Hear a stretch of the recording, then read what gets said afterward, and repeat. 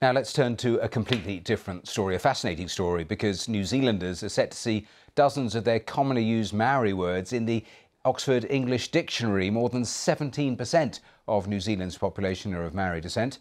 This move by Oxford English Dictionary is to recognise the profound and lasting impact the Indigenous tongue has had on New Zealand's language. Well, I'm pleased to say that Danica Salazar, the World English editor for Oxford English Dictionary, is joining us here live on the programme. Thank you so much for your time. This is an absolutely fascinating story. So just give us a flavour of some of these words that have made it now into the dictionary.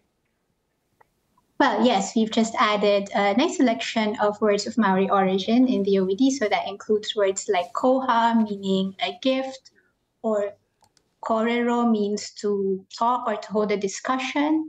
And also words like kaumatoa, which means an elder in a community, or whenua, meaning land, or whanau, meaning family, and ihoa, which is a meaning friend, so term of address used for someone's friend. Tell me a little more about why you chose those words to include in the dictionaries.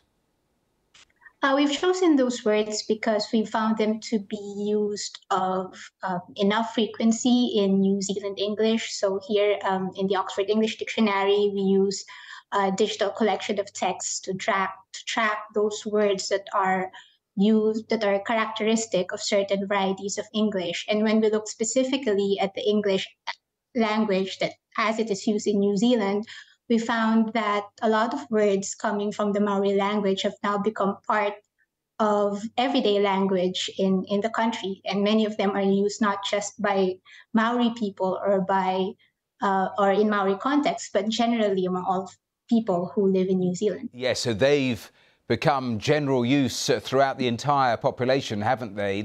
You've also included words that are becoming colloquial, that have got into the wider languages as well there in New Zealand. Just take me through some of those.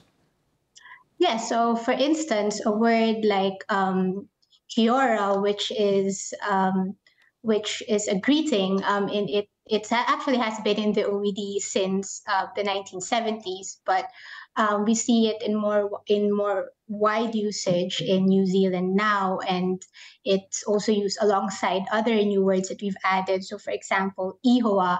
So people just usually greet their friends by saying kia ora ihoa, or the word koha, for instance. So what's interesting about the OED is that it's a historical dictionary. So we actually trace the actual usage of words from the very first evidence of use in English up to today. And so, for instance, if you see like a word like koha, we first found it being used in written text in Carrie Hume's book, The Bone People, which was published in 1984.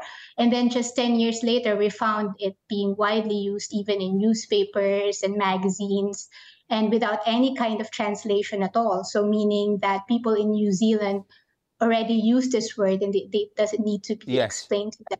It's really interesting because we all know that language evolves all of the time, but I'm fascinated in terms of the English dictionaries, in terms of how often are you evolving and updating like this? So the OED is actually updated 4 times a year. So now that it's available online, it's actually possible for us to update the dictionary that often.